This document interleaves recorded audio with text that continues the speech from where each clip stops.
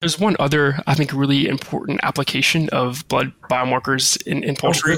I think of coccidiosis, especially from a vet perspective. Coccidiosis, it's really common. We're looking at how do the blood biomarkers move in response to coccidiosis infection, which is what a lot of people deal with. So we actually did a trial, and there are some already research on this topic. But we look at the plasma carotenoids. That's one of the biomarkers that we look at. And I'm sure you know carotenoids, it maintains an effective intestinal barrier function and can reduce bacterial and toxin translocation. It's a good indicator for that physical integrity of the gut. So there was a cocci trial done, and we saw a significant drop in carotenoids as early as 8 days prior to clinical signs. A whole new era of communication in the poultry industry is coming. Now you have the brightest minds of the global poultry industry right in your pocket. And what's best? You can listen to all of them while driving to a farm, traveling, or running errands. It's never been this good, and it's never been this simple. We want to thank the innovative companies and products whose support and trust make this podcast possible. DSM, helping customers with efficient, sustainable poultry production. Eastman works with you to accelerate your nutritional program innovation. Start your journey with us at eastman.com. Phibro Animal Health Corporation. Healthy animals, healthy food, healthy world. Your partner for improving animal performance. Berg & Schmidt. AX3 Digest is a highly digestible source of protein with a low level of potassium, giving young animals a healthy start. Welcome to the Poultry Podcast Show, a weekly podcast where you'll find cutting-edge insights and everything that's working in the global poultry industry. DSM strives to bring our customers efficient, sustainable poultry solutions, from essential vitamins like HYD to next-generation products like Hyphorius for efficient phosphorus utilization and Biofix to counteract naturally occurring metabolites in feed.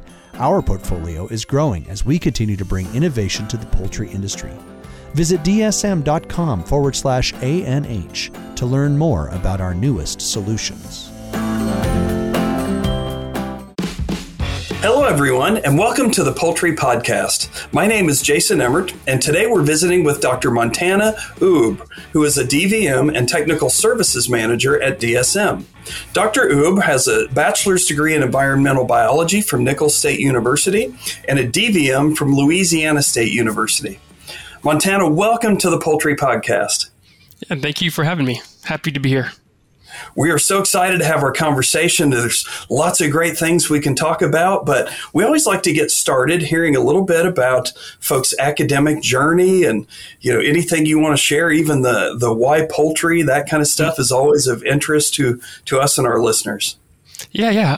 So I start back in elementary school with my love of just chickens. I'll never forget, I was in elementary school around 3rd, 4th grade and came across this eBay ad. We had just got a computer and internet, and I saw on eBay a dozen of fertile eggs listed for sale. They were silky chickens, the most beautiful bird I can imagine. It was about $60 for a dozen of fertile eggs. Had no idea how to hatch eggs or anything about chickens. I convinced my parents to let me buy them because they initially said, no way, too expensive. Saved my birthday money. I ended up borrowing an incubator from someone, Googled on backyardchickens.com how to hatch and incubate them. I get those dozen of eggs. I hatched out a handful. By middle school, 7th to 8th grade, I had almost 300, a couple hundred at that point. So an obsession. I loved breeding for FFA, 4-H. I did a lot of showing, exhibition birds. So I loved creating breeding programs, figuring out what's the best feed. I just loved anything and everything poultry. So I did that. I showed pigs as well. We had horses. I remember in middle school when I had so many, and being from South Louisiana, a majority of them got fowl pox. Sure. Yeah, and I had no idea what this was. My parents had no clue. I remember looking up, diagnosing it, and went to Tractor Supply and bought the vaccine for it. And from then on, vaccinated every single chick that I hatched. And that problem entirely went away. And that was like an aha moment for me. It clicked. Sure. I was like, this works. I want to learn more about this. Instead of that old school, they're just chickens. But no, there are things you can do, vaccines you can put in place to protect them. And that was an aha moment. And I decided I wanted to go to vet school. Did whatever I could to get into vet school from very early on. And I wanted to have a backup plan. So I majored in environmental biology, got into vet school, lucky enough at LSU. I thought poultry would be part of what I would get to practice. If I was lucky, I'd get to see some chickens. Because you don't hear in South Louisiana, there's not much of a commercial poultry industry. So I didn't really have that representation. Had no idea this industry existed. I was hoping in vet school I'd learn some chicken things and hopefully make that work somehow. But mixed animal was the goal then. This was 2 years before I graduated vet school. I happened upon AAAP, and there was a presentation given on just careers in poultry, and poultry veterinarian was one of those career paths, and mind blown. I have nothing's ever clicked that hard for me, and at that moment, I decided this is what I have been wanting to do since I was a kid and just didn't know existed. So then on, I changed my concentration in vet school for my clinical year and a half and did as many poultry externships as I possibly could to get as much experience as possible. And that's how I ended up. I graduated in 2022 from vet school and started with DSM as an intern, and now a technical service manager. So just being here, happy just to be involved in the poultry industry. I love chicken so much. So that's kind of my incentive, my motivation. That's what drives me really when it comes to my career in poultry. That's fantastic. And it was hard for me to even sit still as you were telling that story, because that's, as educators, for those of us that work in universities and for people in industry who work with interns and young people, I mean, that's what we live for, to see somebody get that aha moment. I mean, there's just nothing better than that. And I think all of us have, some version of that, but that's fantastic. Yep. Yeah. So, another thing, I think this is a great testament to, if anybody who's listening that ever does workshops with students or with young people and you wonder, does this make a difference? I mean, it does, right? For AAAP, hey, that brought somebody into the fold, into the discipline. Yeah. And so it's worth doing those things. Absolutely. And it highlights the importance for the outreach. I had 4-H was my outlet in elementary, middle school, high school. And luckily I happened upon AAAP, but I know the importance of having those outreach programs, and it really does. It touches people, so that's part of also what I love talking to young students in vet school who want a career in poultry and don't know quite how to navigate it. It's a big industry, but it's still quite small in the circle. So navigating that has its own challenges if you're not familiar, but you can get there. If you have a passion for it, it'll happen. Yeah. I love the aspect of your story as well that involves you having, as a young person, like an actual medical experience with animals, where you diagnosed something, you figured out how to address that. And what a difference, and how refreshing compared to just what we often hear of, I want to be a vet because I love animals. Well, you had that experience and loved animals, clearly, but it was much more real than that, where you encountered a problem and had to figure out how to solve it. Yeah, exactly. And I do love the idea of having that indirect impact on public health, on human health, right? Sure. In vet school, I have some amazing colleagues who practice great small animal and large animal medicine. There's so many good practitioners in that field. And I think there's a need in poultry too, from that population epidemiology aspect. So that's another part that I really love, that broad impact, right, of that population medicine. And that just is like the icing on the cake, the cherry on top of what I get to do, right? Right. I think that's one of the most interesting, I guess you could call it a contrast of veterinary medicine with poultry versus working with a lot of other kinds of animals, the flock, the population versus the individual. Not that, poultry veterinarians don't care about the individual, but, there's oftentimes many, many individuals and exactly in situations where things can spread easily and quickly. And so, maybe talk about that a little bit, the differences as you see it in veterinary medicine with poultry and maybe what some of the opportunities are there versus other potential career paths that you could have taken. Yeah. So, and I considered, doing that mixed animal, which is, small and large, dogs, cats, horses, and a little bit in agriculture. But it's a completely different mentality when you're looking at companion animal, right? And that's what I like to refer to it as, companion. It's very different when you have a client who's willing to go, all out for one specific animal because of what it means to them, versus when you have to be a little more, I guess, realistic and a little more have a different mindset when you're thinking about these huge populations of birds, right? It's a different mentality. And with those, it's two completely different career paths there, different resources, and it's a different, it's different medicine, right?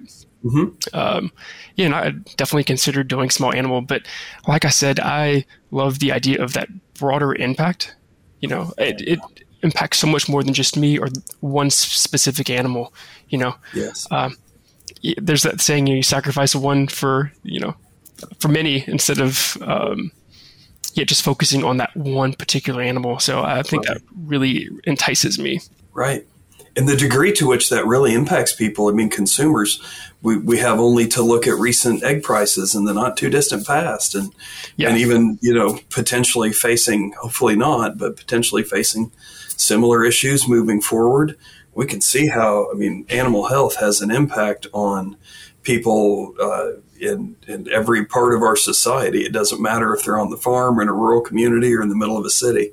Exactly. Yeah, especially when it comes to underprivileged people who you need a clean protein source that's efficient, and there's sustainability ties into this. And I think that's such an interesting dynamic, and there is so much room for improvement there. We're not done. There's so much research and resources in poultry and agriculture, and it's nice to be part of that and be part of that conversation. It is. One thing too, and I, kind of from the outside, at least of the veterinary profession, but looking at some of the poultry veterinarians I've known in the past, it looks like oftentimes you have some really interesting opportunities to engage in the business side and even to pursue some other career paths within the industry that just opens, I think, a lot more doors than what many veterinarians in a small animal practice or mixed animal practice might have. Yeah, exactly. There are so many opportunities. It's almost overwhelming in poultry, initially finding your place, right? It's funny. I talked to some colleagues in small animal or in companion medicine, and it's very different, the opportunities in poultry. It's a different industry entirely, and it can take you to so many different places. And it's interesting because they think, poultry is poultry, chicken is chicken. But even within that, it's such a diverse field. And finding my place is a little more challenging than this already preconceived idea of what you do. It's different for every poultry vet, and for every company, and for every breed and chicken and location. And there's so many variables. Right. And I think for all of us, we have to look at the potential career paths that we might take and understand what we're suited for.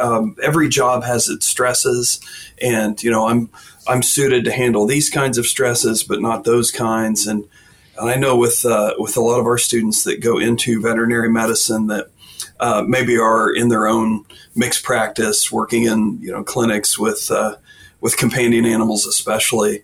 There's some some new kinds of stresses that I think people didn't used to have to face, and a lot of it has to do with social media. Yes. I mean, being attacked on social media because you're not able to save somebody's pet. This is something that didn't happen years ago, but it's a challenge trying to think about how to prepare students for that. Yeah. So traditionally, I think we would say, well, the business, you're in the industry, there's stress that goes along with that. You need to be successful. But it's not as if other veterinary career paths don't have stress. So I think people just need to think about what they're best suited for.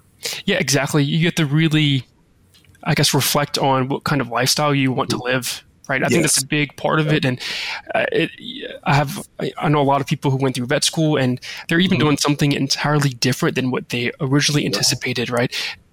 A lot of schooling is like that. And I feel like you really have to look, within and think, what do I want out of my career and lifestyle? And you have to align with that instead of forcing yourself into something you're maybe not quite as suited for, and then end up burning out. A companion animal, especially you mentioned that like a mental health toll. Now that's another big thing, dealing with clients, dealing with owners of specific animals. It's different than on a farm level. So it's, like you said, different type of challenge there. Yeah, it is. And my lifestyle, I travel pretty often, sometimes 2, 3, 4 times a month. So it's even that's a different lifestyle. I look at it as an opportunity to experience and explore really the world. And it's, again, very different than having, a typical like 9-to-5 job at one clinic that, you go to every day. Every week for me is completely different and have to be dynamic and flexible. Yeah. That's an exciting part, I think. It keeps it interesting. In the midst of the challenges of vet school and the rigor, people, I would guess, may not think about those things as much. No. But there's a lot of excitement that could go along with that. Yeah, never would I have pictured that I could work from home and live really anywhere. I remember graduating and just the idea of picking any location I want to live, and I just have to travel to do phone calls, and it's... Wow. I pinch myself that I get to live this kind of lifestyle. So to me, poultry fits not only my personal interest and passion, but the lifestyle part fits perfectly. So it's like a win-win for me. Really, I know this is what I'm meant to do. Oh, that's great. And a kind of a good segue, I think, as let's talk a little bit about your current position and what you do. And we'd like to hear a little bit about that. Yeah, so I'm a technical service manager, but previously at DSM still, I was an intern under an umbrella. DSM is a really big company, and there's a branch called VRX, and they look at blood biomarkers in chickens. I was hired as an intern, really to post or do necropsies, and the idea was to correlate those vet observations to the blood biomarkers in the bird. Because I guess just as a refresher to anyone listening, so biomarkers, it's just a biological indicator of your body's internal condition. We can measure things like cholesterol, blood sugar, different hormones. Those are all biomarkers. And historically, this has been used in vet med. You can use blood work every year when you bring your dog or cat to the vet. Let's do the annual blood work, right? And it's used to assess underlying conditions you can't necessarily perceive. Things like hydration status, infection, anemia, nutritional deficiencies, things like that, and just screening for metabolic disorders that you can't see otherwise. Right. And this isn't used so much in poultry, and getting the opportunity to work on this kind of project was really enticing, considering I just finished vet school. We take a lot of clinical pathology to understand how do blood biomarkers move, and understanding that in companion animal, because typically that's what it's been used for. I got hired on as an intern to necropsy and post birds and look at blood biomarkers. So really, really fascinating stuff. And I'm now full-time as a technical service manager, still, working with the service and posting a lot of birds and making correlations and connecting things and figuring out how do we make a place in the industry for blood biomarkers, something that's pretty new. It different technology that I don't think the industry exactly knows what to do with. So part of my job is to figure out how do we make a place for that and how do we understand that. And it's not easy, but it's the future. Yeah. I wonder what do you think has maybe held us back in embracing that in the industry? I've kind of wondered. You mentioned, some of the things we track in humans, and I'm all too familiar with those for sure. But sometimes these are things we're watching over periods of just years and years. Is it because the life cycle of our broilers and turkeys, and really even layers, is so much shorter that it really hasn't become a thing to watch the biomarkers as much? Or what do you think has kind of prevented that from developing to this point? Yeah, I think that could be part of it. Just the lifespan in general, right? It's would be a little more difficult to really pinpoint the specific blood biomarkers, just considering they're not as long-lived as we are. There's not studies that have gone on for years and years to develop this data. So that's a challenge for sure. But I think a lot of it is like the logistical challenge of bird blood in general. Chickens, like birds, they have nucleated red blood cells. They clot very quickly. It can be a little difficult measuring blood biomarkers in birds in general. So our service includes, we have handheld blood devices to go farm to farm. But some of this equipment can be costly. There are limitations. Blood, you have to be careful and conscious of your operating practices there. Sure. To not influence the blood results. I think it could be price, and also there's some data on blood biomarkers in general in birds and in chickens, but tying that exactly to disease challenge, there's less of that. So I think that's also another hurdle of even the education piece of understanding these blood biomarkers. We take a lot of classes on clinical pathology. There's a residency for clinical pathology after vet school to even further understand blood biomarkers. Same thing in med school. So it's complex. It's not a black and white diagnosis, really. So I think, combined with the logistics of sampling and chicken blood and just that the resources of not entirely understanding it kind of has held the industry back in that way. Right. Well, we could probably do an entire series of podcasts on things that we used to think were not possible that we do routinely now. Exactly. So I'm sure it's exciting to be kind of on the front end of this and looking into the future thinking, it's pretty exciting where this can go. And there's so many applications, commercially, just broilers, layers, turkeys, breeders. There's also a trial research application too of validating certain trials. Both helps veterinarians and nutritionists, farm managers. So to me, it's there's such a blood biomarkers are so broad and there's so many applications that there is a little bit for everyone in the industry. Yeah. Oh, sure. Yeah. Now, are there any specific kinds of areas in particular you'd like to address with those? Or I'm wondering, especially you mentioned nutritionists, and I think so much now about the gut and how important. We always knew it was important, but just thinking about the microbiome and everything we can tell and learn from that. I don't know if there's anything in that realm or any other specifics you might want to talk about with biomarkers. Yeah. So like I said before, blood biomarkers are so broad. There are so many.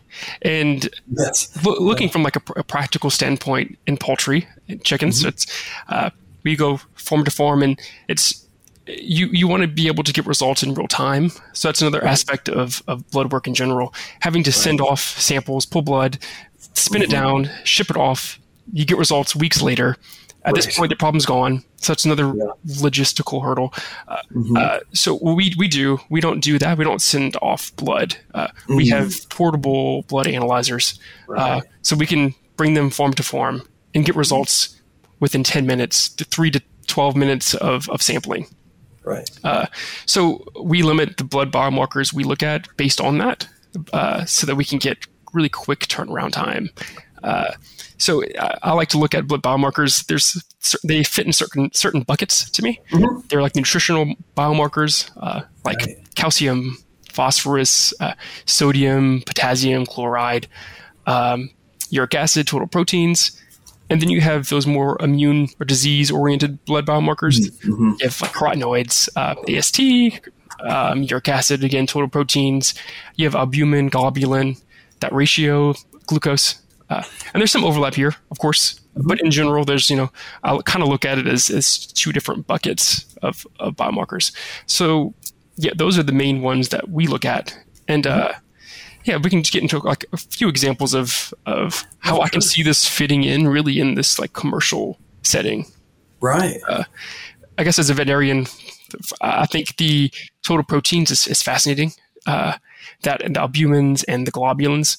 So we know albumin is the most abundant protein in plasma, found in both animals, plants, helps with osmotic pressure, transport of substances throughout the body, and it's made by the liver. So in healthy individuals, 60 to 70% of the total protein value you get should be albumin. So low albumin, even in small animal as well, this applies to other species, it's associated with malnutrition or possibly liver problems. Oh, right. You get total protein, you get the albumin, and then globulin value. That globulins are split into multiple fractions, really. You have different, albumin is more homogeneous, but globulins are split into different fractions, really. You have, alpha, beta, gamma globulins, and those are also made by the liver, but those help fight infection. So, if you look at those two buckets and then that ratio also gives you some indication of that immune status of the bird. So ideally, you want a higher albumin and you want a lower globulin. Because if you have higher globulins would mean that you're having some sort of active immune challenge, right? Looking into that, and we've tested birds and we see imbalances in this albumin to globulin ratio.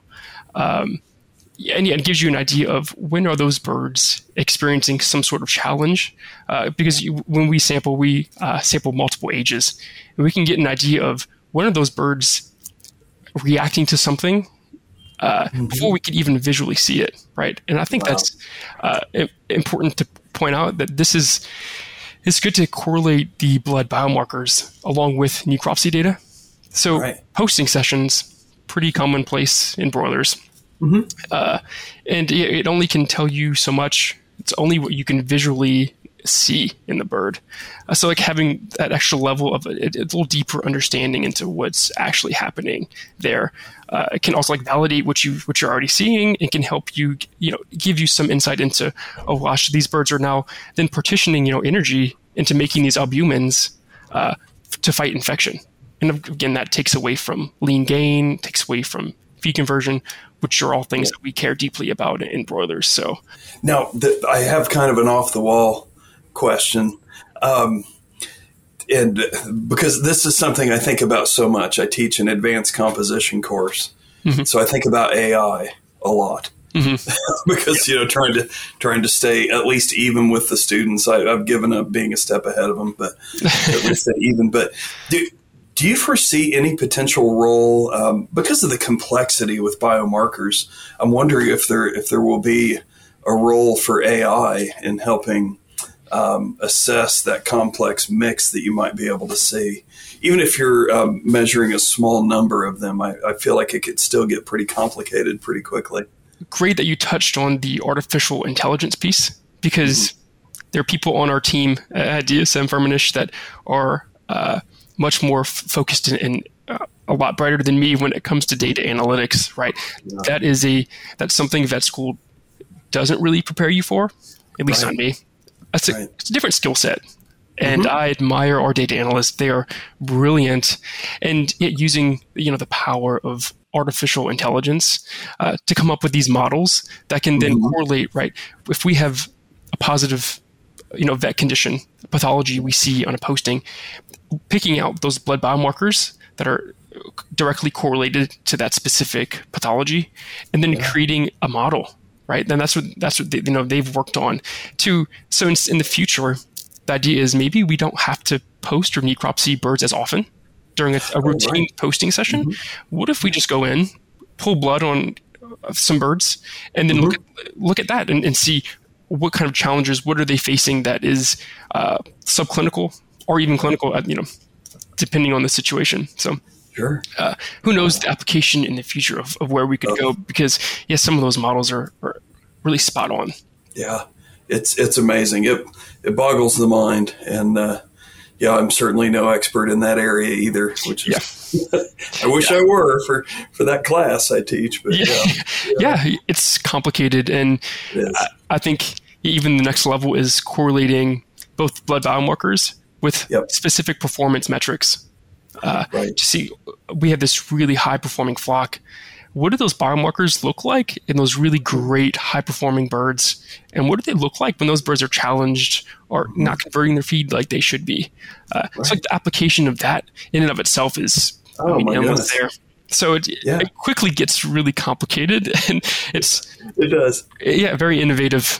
But I think it's the future. That's right. And this is how careers are made. Mm-hmm. You start to see these emerging things, and this will. This is really the future. I mean, I think it's pretty exciting.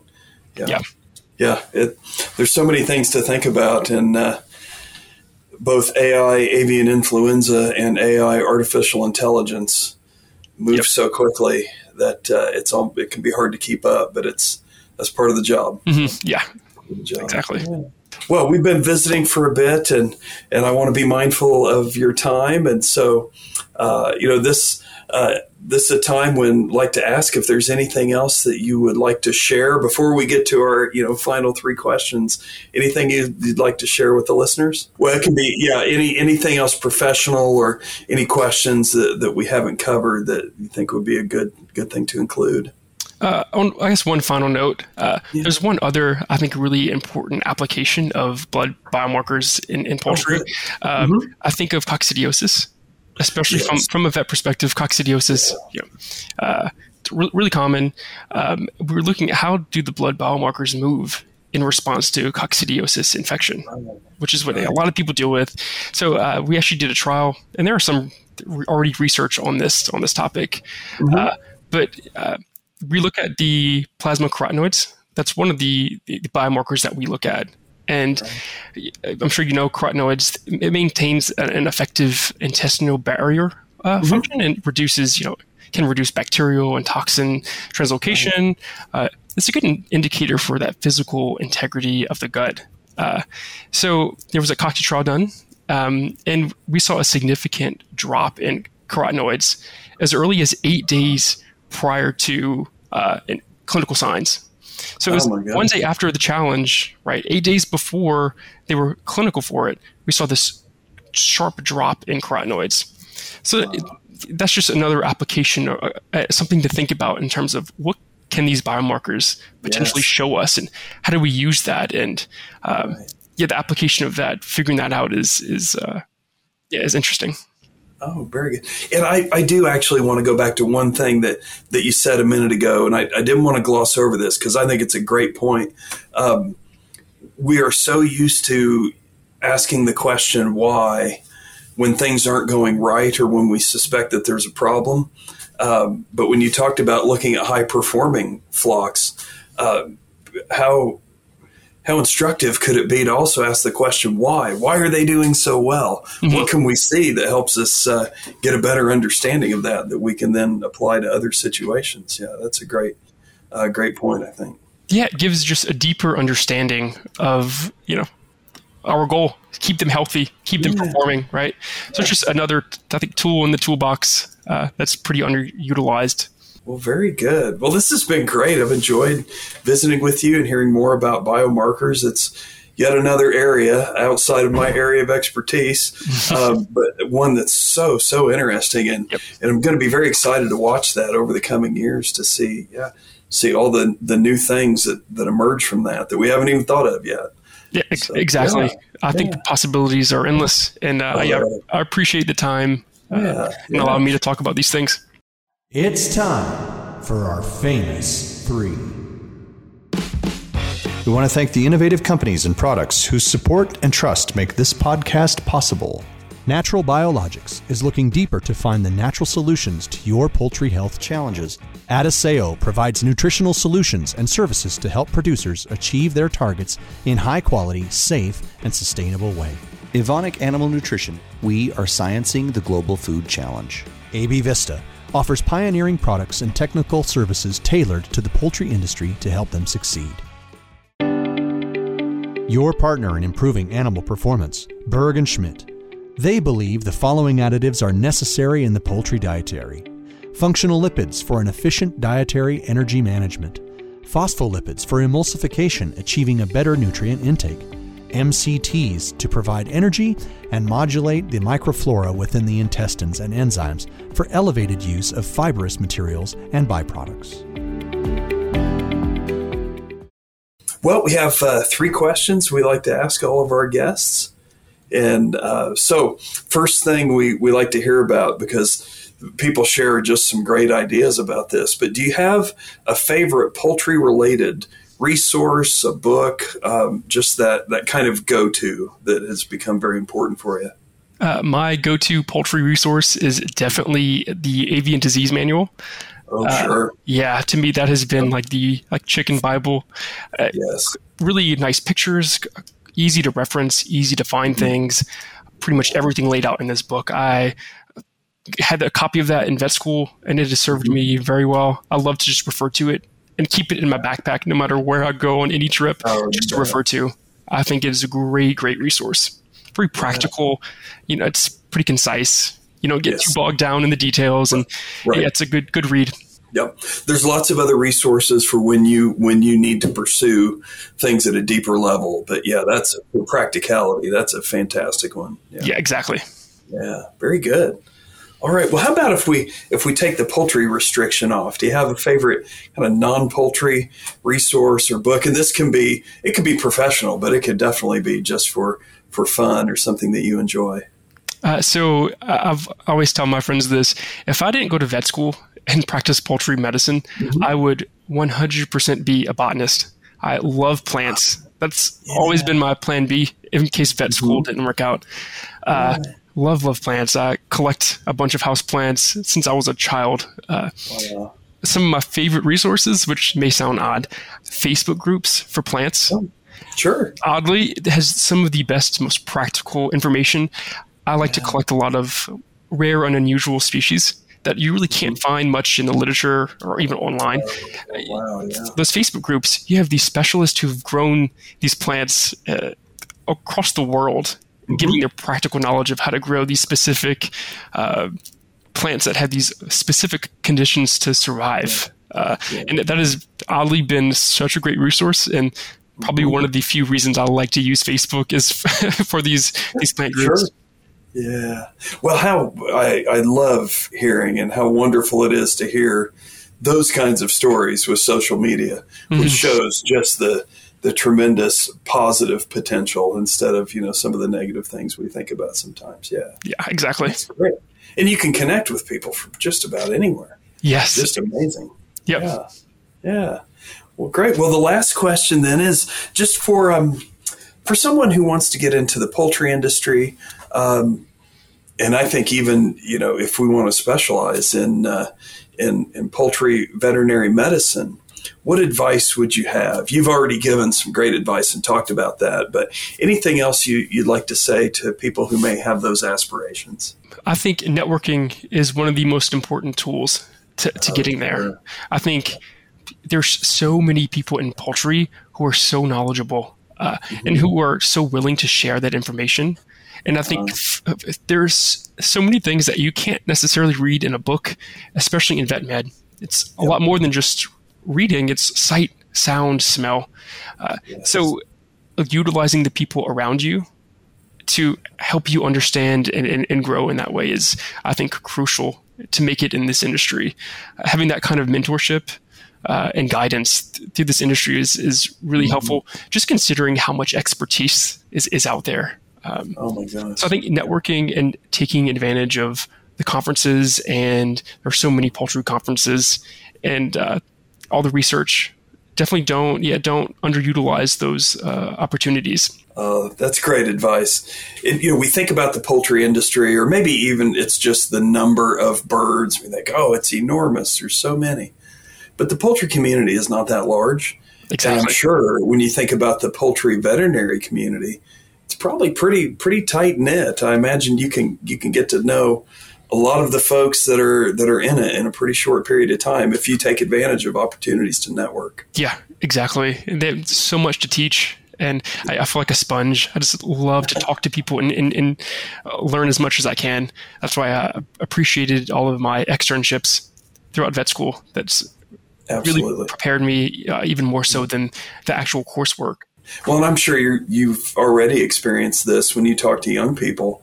There's not many things more exciting than, as a professional, when you can talk to somebody coming into the industry, coming into the profession, who has that intellectual curiosity and who has that just eagerness and openness to learn.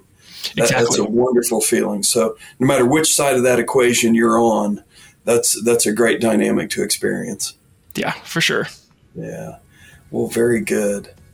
Well, Dr. Montana Oubre, we have enjoyed our time chatting with you. We thank you so much for your willingness to share your journey, your story, and this emerging expertise in poultry biomarkers, which we're going to keep our eye on for the future. Many exciting things there.